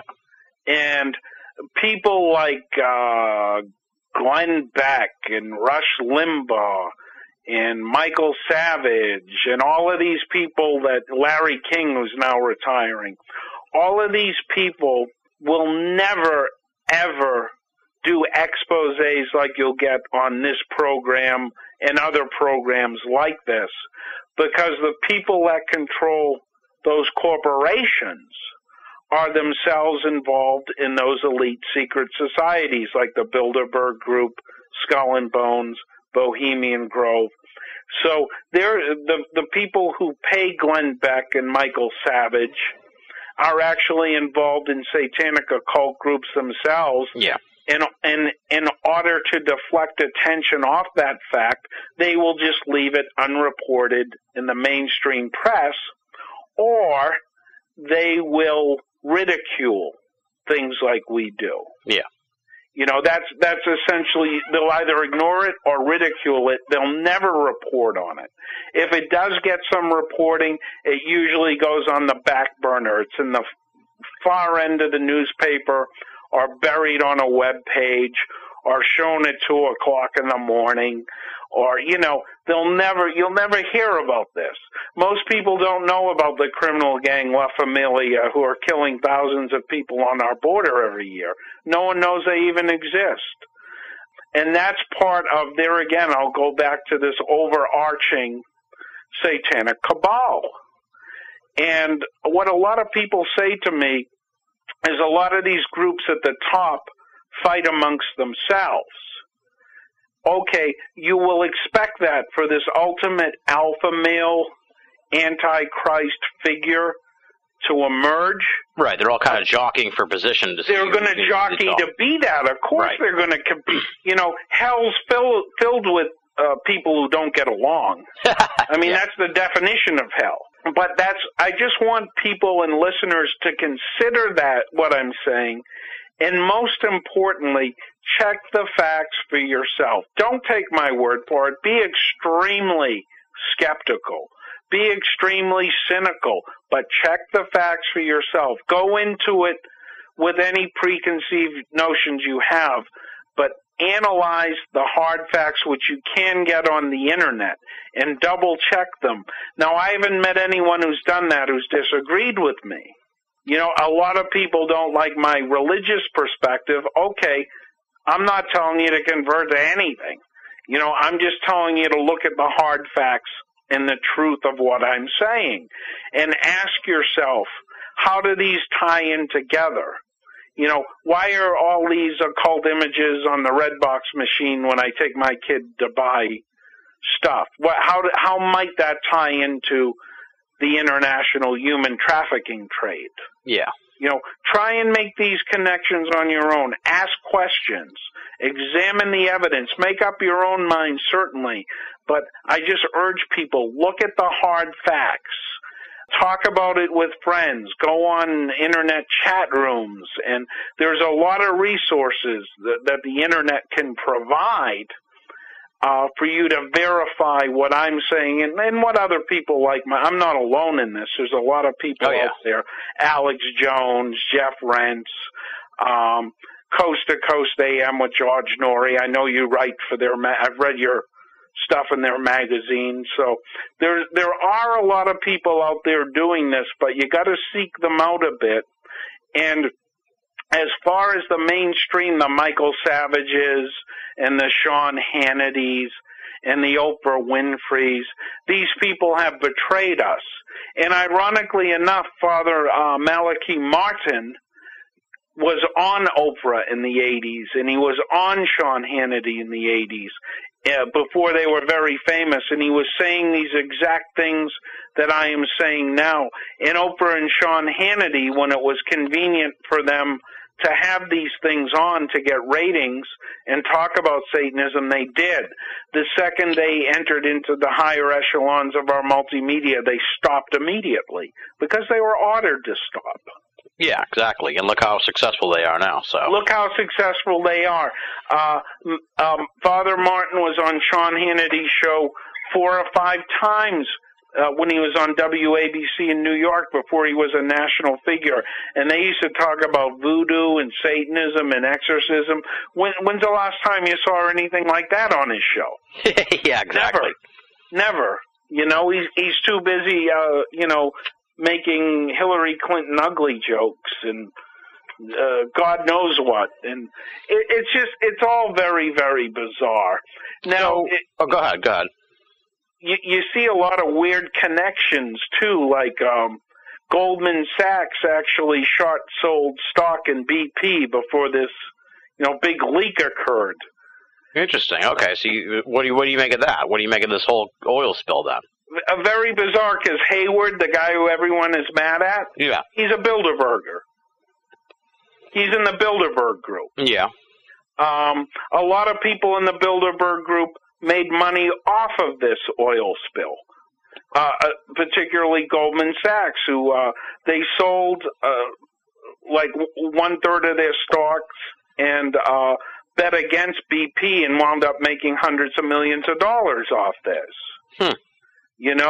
And the way this is, it makes me very suspicious. Hayward's a Bilderberger, and, the thing's still leaking as we speak. And who are they asking to fix it? Kevin Costner, who's a movie actor. Yeah. Wouldn't, the head of maritime engineering at the Naval Academy be a better choice?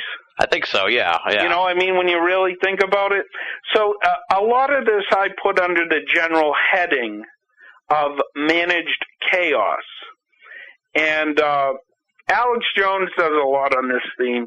He will say that a lot of these things are planned just to disrupt and disorient the general population. Yeah. And ultimately, these world leaders, they're constantly talking about population control anyway. It's a big hot-button issue for them. Yeah. And I think they're going to do it one way or another. Now, another guest you had on this show, he passed away, Jerry E. Smith. Oh, yeah. Love Jerry, He died of pancreatic cancer, very sad. But he pretty much convinced me that a lot of these tropical storms in the Gulf were actually manufactured. Okay, weather warfare. Weather Warfare. That was a book he wrote.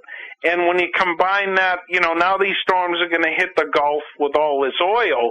God knows what that's going to cause. Exactly. And what do you make of all the earthquakes and stuff? Is that also part of what you foresee? I would put it in this managed chaos thing because they do have the technology to do a lot of these things. Yeah. I mean, it's not all that secret technology. You know, people near where we live at MIT work on these sorts of things all the time. Yeah. Or in the case of this big pipe leak, and they don't work on it, and they don't say anything, which makes me quite suspicious. Well, like you're saying, they could probably figure out a way to fix it, but they don't step up to do anything about it. You know, when the only one they can get is Kevin Costner, he's the only one with a good idea? I mean, come on. Look at those people at Harvard and MIT. Look at the people at the Mass Maritime Academy. Shouldn't they be down there working on it? They get a movie actor. You know, we eat our salad dressing from Paul Newman, and we get our broken oil pipes fixed by Kevin Costner. What kind of a world are we living in when you really think about it? I think they can get better people. But there again, they won't, because this is all part of the managed chaos. Well, let me ask you this then. I mean, we don't want to leave people left hopeless here. And obviously, like you said earlier, they need to do their own research, and they need to come to their own conclusions about this. But let's preface this by saying, okay, let's assume that everything you've said here is correct. Then what do you suggest people do about this? Because this seems so far out of our hands that you might be better off moving to fucking Montana and getting a cabin and trying to survive whatever the hell's coming down the pike and hoping to live through this mess. I mean, that's the only thing I can come up with. I have a survivalist multimedia page at WilliamHKennedy.com that's filled with all kinds of information on how to subsist yourself. So I've actually looked at that and thought about that quite a bit, and it might be one thing that people will have to do. Preparedness is very, very important. I mean, we had an ice storm here in Massachusetts a few years ago, and people a 25-minute drive from MIT were stranded, if you remember, out in the western part for a week. They didn't have power for a week or a way to get into the city. So our system is very, very fragile. There's no two ways about it. So preparedness is awfully important. You know, I tell people to get themselves and for their family a year's supply of food and any medications they're on and nutritional supplements, and don't necessarily share this information with all your neighbors. You know, maybe a few trusted friends, but preparedness is hugely important. You can't really have preparedness unless you have education. So first and foremost, people must educate themselves by listening to programs like this and other similar shows. The Internet is a huge resource. Educate yourselves and educate others, and ultimately prepare to take care of yourself, because the federal government is incapable or incompetent or unwilling to take care of vast members of the population in time of crisis. I give you their horrible response to Katrina. Yeah, now beyond preparedness, though, I guess the question is, you know, I guess we can't do anything to stop it, is what I'm trying to also get around to saying here. I mean, what do you suggest to people that want to stop this slow march towards a new world order and a one world dictator? I mean, we shit out of luck here, Bill? We're moving in that direction quickly. And what I will say, our greatest defense against this, again, is education and spreading the word about it. You know, that's a huge part of what must be done if we are to overcome this. Education, one, preparedness, two. And within education, we have to network out with other people and get this information out there and get this knowledge out there. You know, contribute to organizations like Not For Sale, who are working against it. You know, there's a lot of things that are being done to stop this. And everyone, certainly you want to take care of yourself and your family first, but you want to educate and other people, and also support groups like Not For Sale, which are effectively working against this. I mean, Not For Sale actually finds these bordellos and massage parlors and rescues these captured people from them. So there is a lot you can do to help other people. At this juncture, we certainly can't count on our government. We can't count on the world government. They're just either incompetent or cruel or both. But to be honest with you, at this juncture, I think we could have done something 15 or 20 years ago, but we're headed towards an age of barbarism and an age of mass murder. And we need to network with a few other like-minded people and just have strategies for personal preparedness and survival. You can get a lot of that at WilliamHKennedy.com for free at the Survivalist Multimedia page. I'm sorry to be so doom and gloom and grim, but if you're able to take care of yourself and you're prepared, I don't think the government will bother much with you because they have a lot of other people to worry about. But you do want to strategize on getting food and clean water and future plans for yourself as if the government has collapsed. If people go to WilliamHKennedy.com to the Survivalist page, there's a clip I have there called Oil Apocalypse from the History Channel. Yeah. And they just ran a scenario where the world's oil supply was cut off or shut down. And the United States in this scenario that the History Channel did quickly turned into a Mad Max-like society. Yeah. Where people were fighting over limited resources and gangs took over cities. And it's really quite horrible. People can go to Google and just plug in Oil Apocalypse History Channel if they don't want to go to my webpage. But watch that because I sincerely think that is what is coming. Ultimately, we want to protect ourselves and our families. I've pretty much given up on the government. Like I say, I don't think they could manage anything anyway. If anything, they tend to be against the individual. So there again, a combination of education and preparedness is the best thing people out there can do. I wish I could give you a nicer response to the ultimate conclusions I've made, but there is hope for individuals and individual groups of people. That's right. I'm headed to Everett if any of this comes down, so don't lock me out, man. I won't be here. So oh, shit. I've got an escape. You can come to where I left. Oh, no. Take me with you on the escape, dude. Well, we'll hook up later and talk about it. All right, I'll make my pitch then. Well, all right, so we're headed to the end here.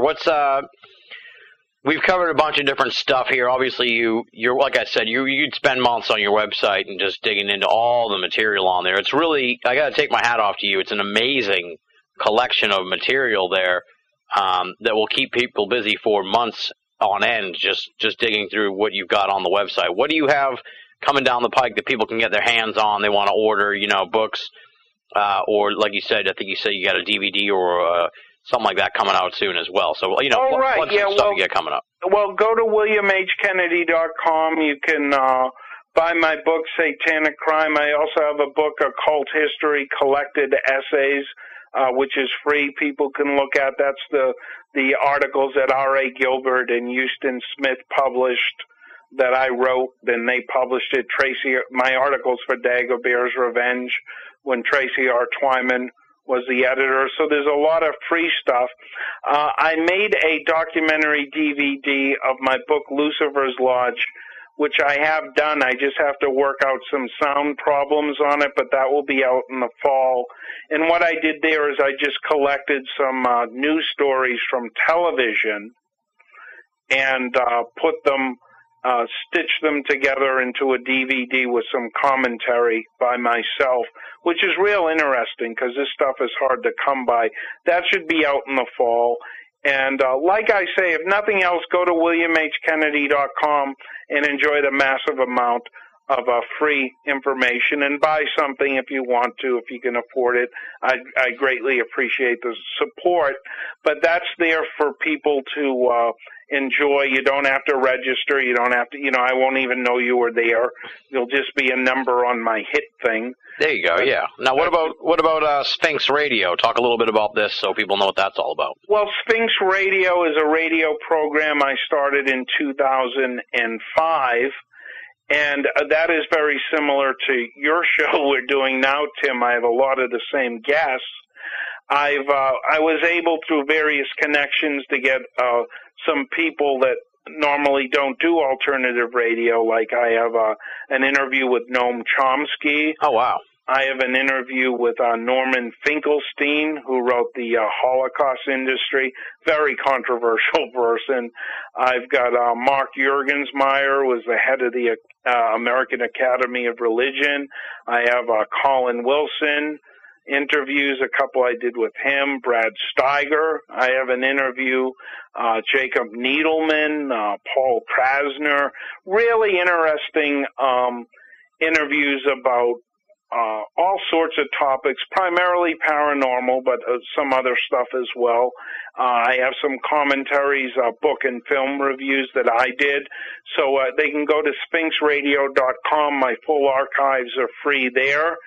And that's kind of one of my favorite things to do, is dialogue with other writers and thinkers. It's a lot of fun. But I have a few people on there you don't see on some of the other shows, so that's really worth taking a look at. And really, the free material on my pages, WilliamHKennedy.com, SphinxRadio.com. For the free stuff, it's well worth a visit. And, I get over 4,000 hits a day, and people are all over those web pages watching all these great documentaries and reading all these free ebooks and free interviews I did, and I absolutely love it. I love that there are that many people taking advantage of this information I put together for them. I love to educate other people. I've taught on the grammar school, middle school, high school, and university level, but I love my internet stuff more than any of that because it just reaches so many people in a user-friendly manner, and there's a lot of great stuff on there, Absolutely. A lot of worthwhile information, and people there, again, educate yourself. The school systems and universities have let us down. They're controlled by the corporations, so people have to educate themselves, and my web pages are a way they can link to very worthwhile information and learn, very self-paced, but good stuff, not propaganda. Absolutely, yeah. That will make people think. And my ultimate goal is to have people examine the facts and draw their own conclusions, even if they disagree with me. I don't care.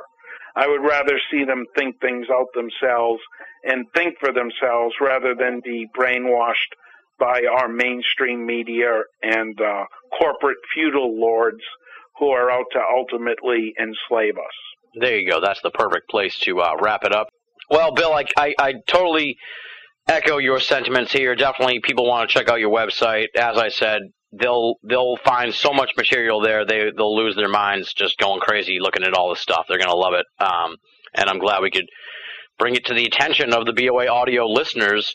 And your material and your thoughts on this stuff is fascinating. You've been looking at this since you were a little kid, and it's really amazing to see where your research has taken you and your perspective on this crazy world we're living in today. So it's been a fascinating conversation. I really appreciate you coming on the show.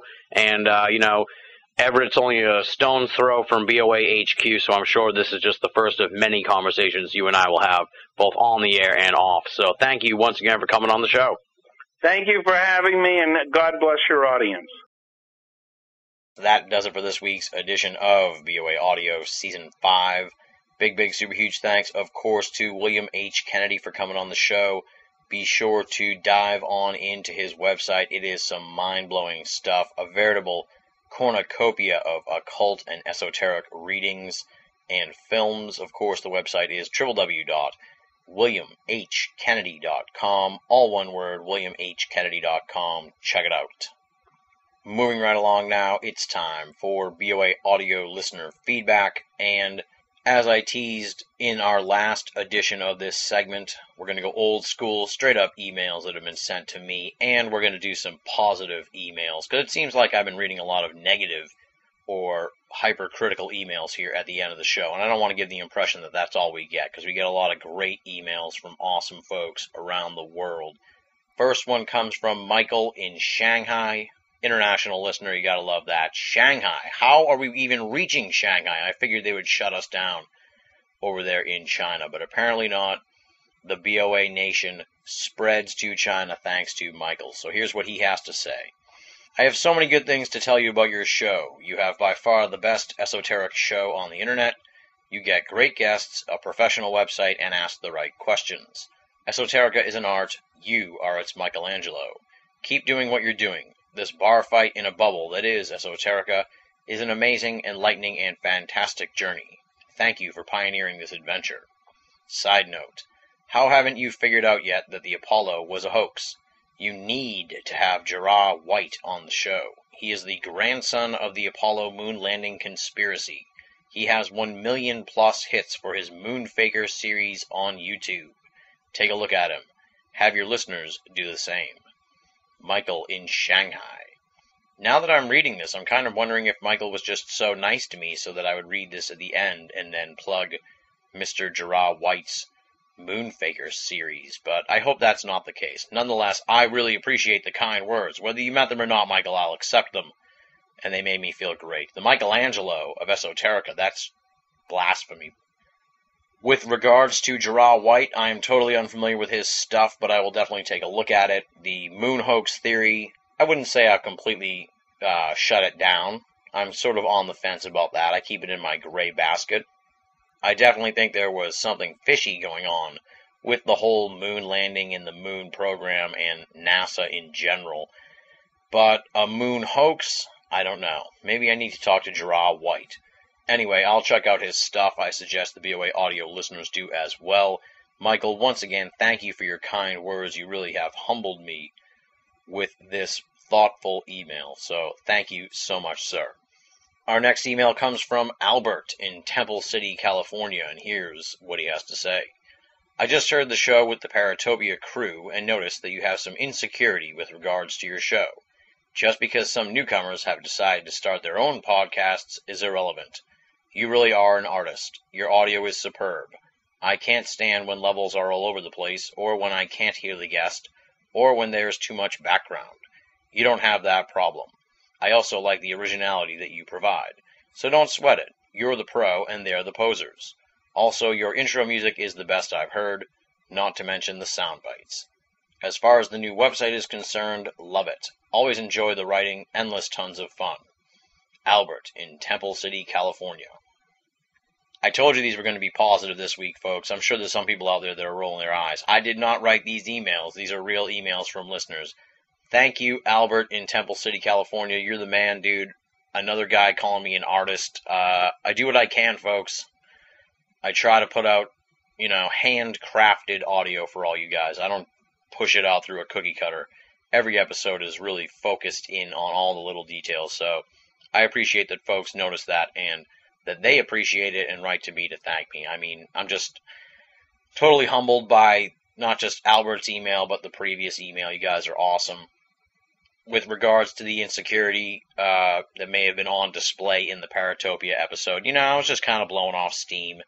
I've been doing this for 5 years. It wears on you after a while, and that episode was sort of to provide people with a little peek behind the curtain as to, what podcasting hosts talk about when they're not hosting podcasts. So I wouldn't read too much into it. It was really sort of an in-the-moment feeling.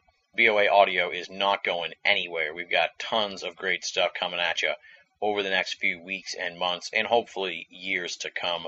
So don't read too much into my kvetching on the Paratopia episode. I just like to bitch sometimes. Nonetheless, thank you so much for writing in, Albert. You are the man. I'm glad you're enjoying the writings at BOA as well. BOA staff, they're awesome. We're going to get to thanking them in just a moment.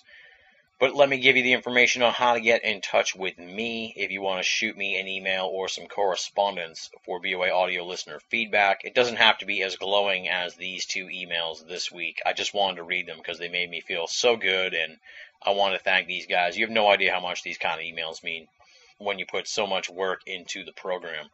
Here is how you get in touch with me if you want to be a part of BOA audio listener feedback. You can send us your constructive criticism. I really enjoy that as well from the thoughtful listeners. You can write to boaaudio@hotmail.com or just go to Banal of America and click the contact button. That'll give you all the information you need to know. And the last big method is you can head on over to the official BOA forum, theusofE.com, THEUSOFE.com. We're going to have a whole section there devoted to the Popcast initiative as well. I'll talk more about that on the Popcast initiative, but you can go there to talk about BOA audio. Each episode has its own thread. You can also post some guest suggestions. You can join up and discuss pop culture and the world of esoterica as well. It is BOA Audio's Paranormal Playground, theusofE.com, THEUSOFE.com. And, of course, I'm on all those great social networking sites, although I barely check the MySpace. I'm still on there. More of a Facebook guy now as well as Twitter, but I'm on all those sites. So find me, just punch in Banal, BINNALL, and you will find me very easily. Friend me, follow me, poke me, whatever you want to do. Just don't ask me to join your vampire mafia. Up next, let's thank the amazing BOA staff: Leslie, Chiron, Regan Lee, Joe V, Tina Senna, Rochelle Hawks, Richard Thomas, A.M. Murphy, Marla Pena, our contributing cartoonist Andy Carolyn, and our webmaster Jeremy Boston. We've gotten just a ton of feedback from folks on BOA 2.0, some of it largely positive, some of it with some constructive criticism. Trust me, we're reading all the emails, we're filtering them in through the system to try and figure out how to get everything up to what everybody wants. It's not an easy task. It's quite a bit of work, but we've got a lot done so far, and we're hoping to sort of unleash the changes on people soon. Since the last time you've heard from me, we've got a bunch of different new columns at Banal of America from the BOA staff. Leslie's Grey Matters is titled "We Don't Believe Everything," and it talks about the world of ufology and how the mainstream seems to think that UFO enthusiasts believe any story that comes down the pike, but as Leslie says, that is certainly not the case. That's Grey Matters. Marla Pena's Shadow of the Shinigami, titled "My Skepticism of a Skeptic," talks about her take on the film Here Be Dragons, an introduction to critical thinking. Marla Pena takes the resident skeptic of that film to task in Shadow of the Shinigami. Rochelle Hawks looks at the highway as liminal space in her latest edition of Medusa's Ladder. Another trippy column from Rochelle Hawks. Definitely want to check that one out as well. Medusa's Ladder, the highway as liminal space. And finally, Regan Lee's Trickster's Realm checks in with Twilight language Cold War inklings and talks about some weird sort of connections between the Russian language and Russia and the news, and kind of ponders what that's all about. That's the latest edition of Trickster's Realm, Twilight Language, Cold War Inklings. Plus, we got an all-new Tina Senna's Esotericana, another new Leslie's Grey Matters, and an all-new Richard's Room 101 coming at you this week at BOA, so stay tuned. The BOA columnists are churning out some top-notch reading material once again. They had a little bit of downtime here as the summer picked up, but now they're really kicking it into another gear here with a whole slew of new material. Hats off and big thanks, as always, to the BOA staff. They are awesome. We say it week in and week out, but it is the truth, my friends. If you're only listening to Banal of America audio and you're not reading the columns at BOA, then you're only getting half the story. BOA, make it a part of your everyday search for esoteric news and opinion. Almost done here with the end cap this week. We got another little bit of business to take care of course, and that is the donation request. I gotta tell you, folks, times are really tough for me right now. I don't harp on it. I don't really post anything at BOA about asking for donations. I don't even mention it on the forums, but we desperately need your donations to help keep the whole operation up and running. Things have gotten pretty tight here in the summertime, and whatever you can do to help us out would be huge. How can you do that? That's simple. There's two ways to do it. If you do the online method, you just go to BOA and click the PayPal button. They'll walk you through the process. If you prefer the snail mail route, that's really simple. You just mail your donations to Tim Binnall, B as in Boston, INNALL, P.O. Box 232, Pinehurst, Mass. 01866. And you spell Pinehurst, Pinehurst. So altogether it's Tim Binnall, P.O. Box 232, Pinehurst, Mass. 01866. As always, folks, no donation is too small, and all donations go towards keeping the website and the audio series up and running, freely available, and commercial-free for all of our great readers and listeners the world over. Next week on the program, we're welcoming back our longtime friends Marie Jones and Larry Flaxman for a discussion on their new book, The Deja Vu Enigma, a journey through the anomalies of mind, memory, and time. I know I teased them coming on the show a few weeks ago, but I can promise you that they'll be on the program next week because the interview is in the can. I literally taped it a few hours ago, and trust me, much like last year's interview, this year's conversation was a lot of fun. We had just a shitload of laughs in this conversation, but also covered a ton of mind-blowing esoteric and new science material. We'll be exploring not only deja vu, but a number of strange elements surrounding the mind, consciousness, amnesia, fugue states, the nature of reality, voodoo, placebos, ghost hunting, and a whole bunch of other really cerebral topics with two top-notch researchers in the world of esoterica. I'd put Marie Jones and Larry Flaxman up against any pair of investigators and researchers out there. They are really tremendous scholars of the esoteric. That's why we bring them back every year here on the program. Marie Jones, Larry Flaxman, The Deja Vu Enigma, next week on BOA Audio. And on that note, we close the book here on another edition of BOA Audio. Big thanks once again to William H. Kennedy for coming on the show. Big thanks to Michael and Albert for their very cool emails for this week's edition of BOA Audio listener feedback. And, of course, big, super huge thanks to all you great folks out there who have been supporting this program here throughout Season 5 and all of our preceding seasons. The BOA Audio listeners, you guys are the best. I do this for you. It is exhausting. It is difficult work, but it's also just sheer joy to be producing this program for all you folks out there. So thank you for your support. Once again, thank you for making BOA Audio a part of your esoteric audio playlist. Until next time, this is Tim Binnall, thanking you for listening and signing off.